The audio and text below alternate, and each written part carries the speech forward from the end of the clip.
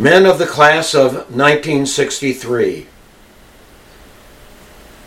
spouses, honored widows, family members, and friends, we're gathered together to remember our classmates of the class of 1963 here at West Point who have gone before us.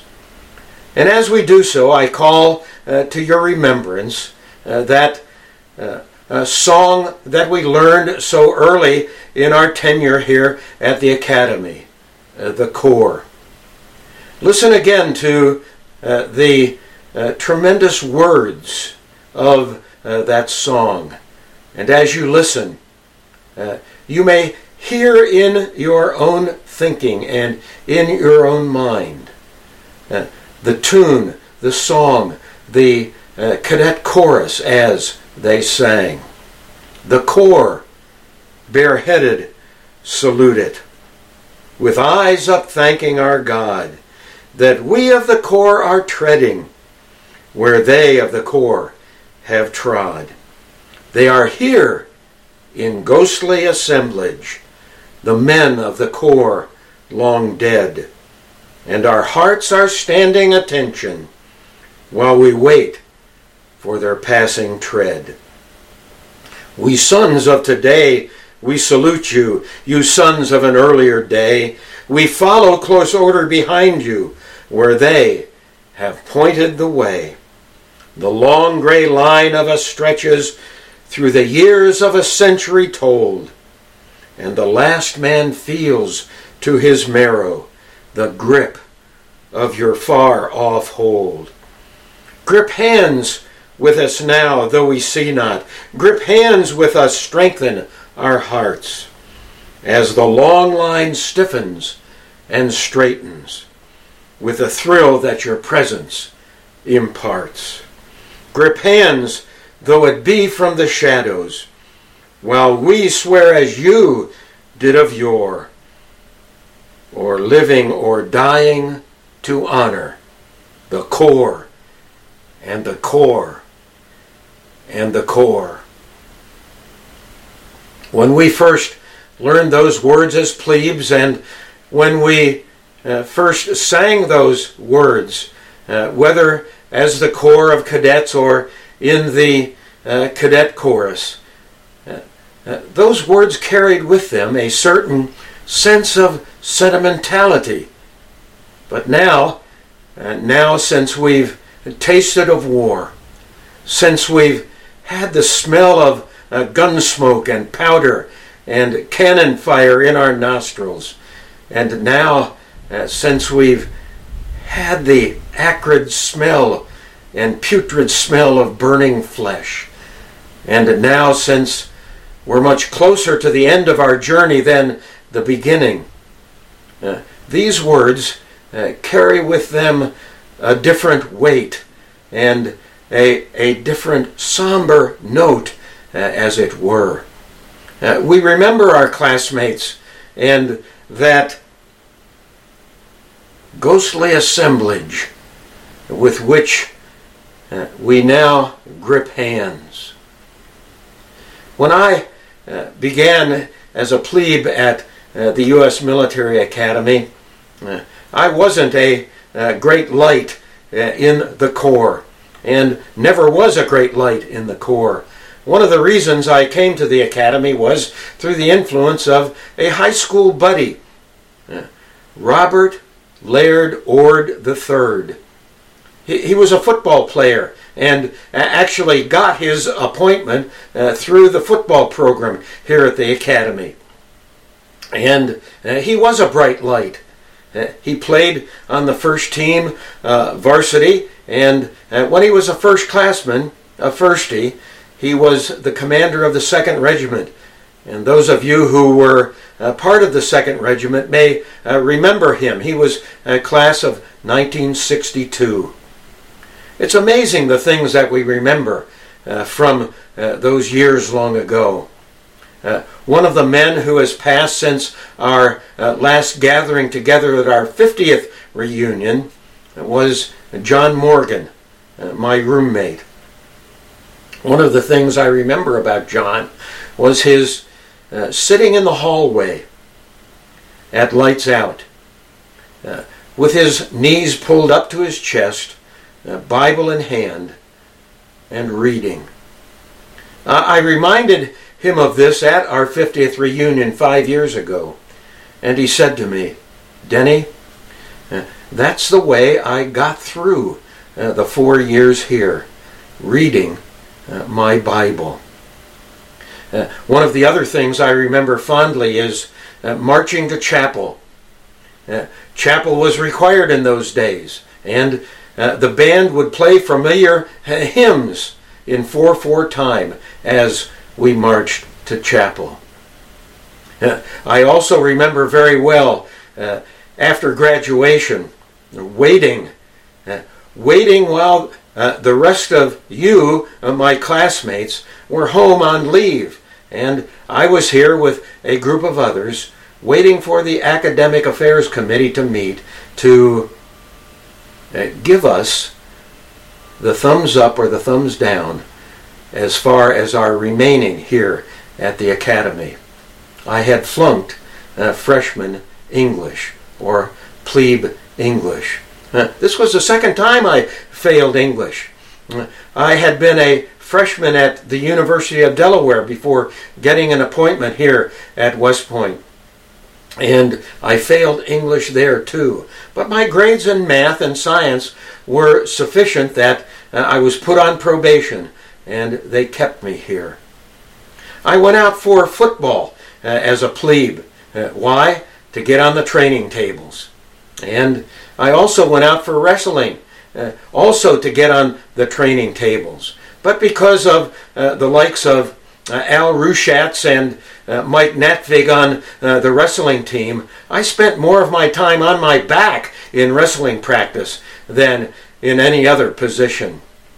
And so it was that we came to the end of our tenure here at the Academy.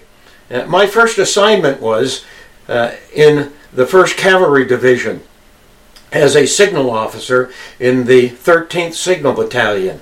And we were stationed at the division headquarters in South Korea, north of Seoul. One morning, I was tasked with giving a class to my company. And at the end of that class, I said to the class, if there's a problem or a difficulty that you have, a good person to talk to would be the chaplain, and you can seek advice from him. And so I dismissed the company from the class, and the first sergeant marched the company away to the company area. And I took my own advice, and I walked across the street from the theater to the chaplain's office. I had gotten acquainted with the chaplain because I had the habit of going to chapel, as was the custom when we were at West Point. And so I'd been to chapel, and I knew the division chaplain, and I even participated in some of the worship services that he conducted.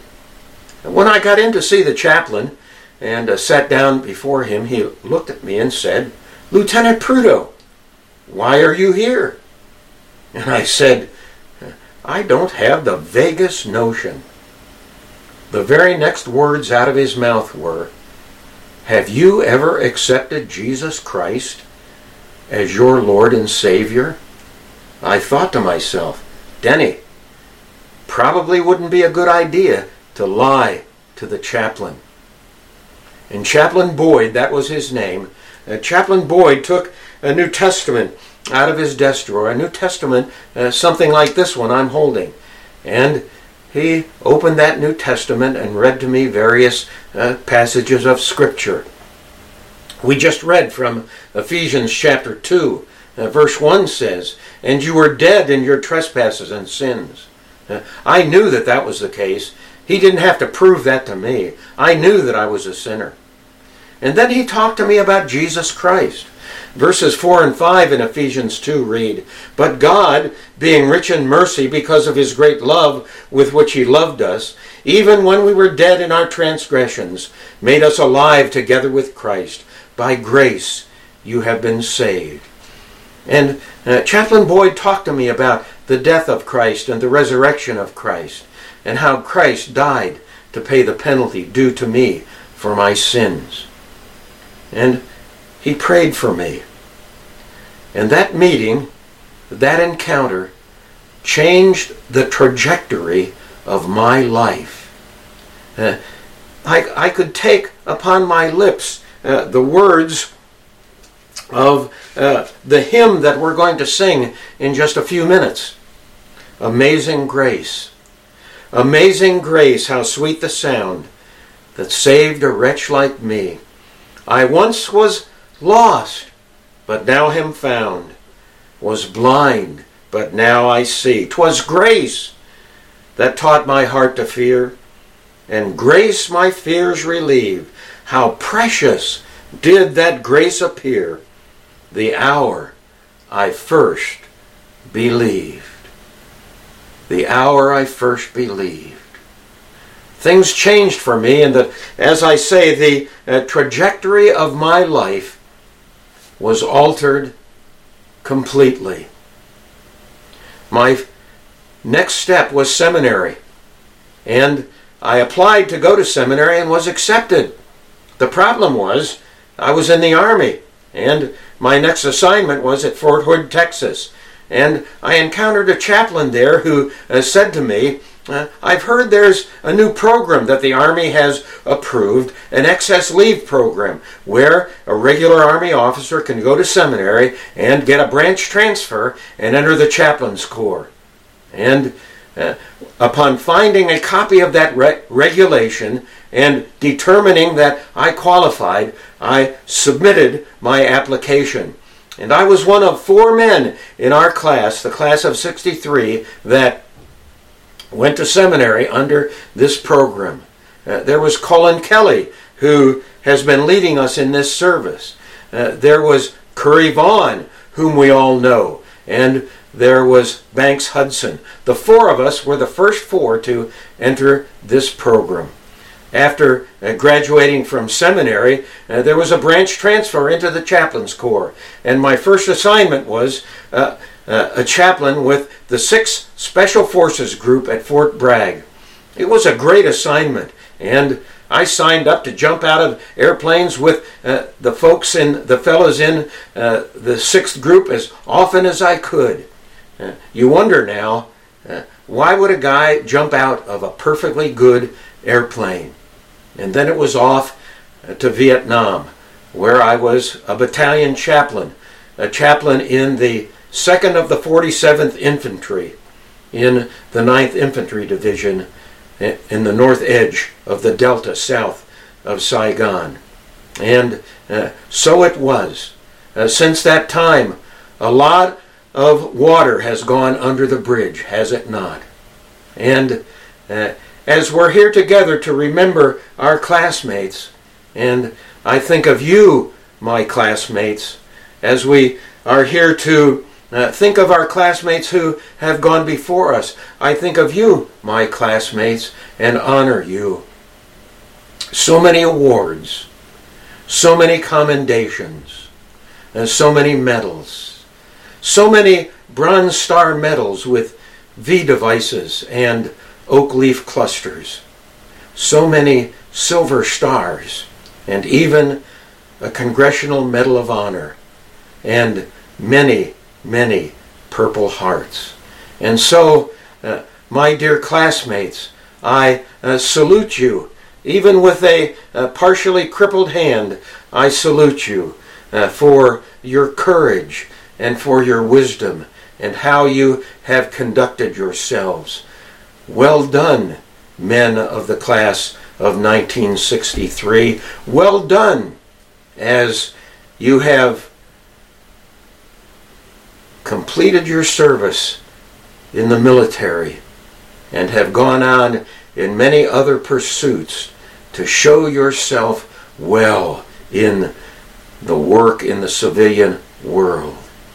And as we think of this work that's been accomplished, and as we prepare to hear the reading of the names of the honored dead since our last reunion 5 years ago, I call upon you, dear classmates, to think of each of those men as you hear their names read, and to give thanks to God for the fact that they have gone before you. And I also call you to think of another song that if you were part of the Corps of Cadets today and were in the Cadet Glee Club or sang in a chorus, you would no doubt sing along with the Corps. It's the song called "The Mansions of the Lord." It was originally written for the film We Were Soldiers, a 2002 film that dramatizes the Battle of Ia Drang in November of 1965. Listen to the words of that song now. To fallen soldiers, let us sing, where no rockets fly, nor bullets wing. Our broken brothers let us bring to mansions of the Lord. No more bleeding, no more fight, no prayers pleading through the night. Just divine embrace, eternal light in mansions of the Lord. We will stand where no mothers cry and no children weep. We will stand and guard though angels sleep. All through the ages safely keep the mansions of the Lord.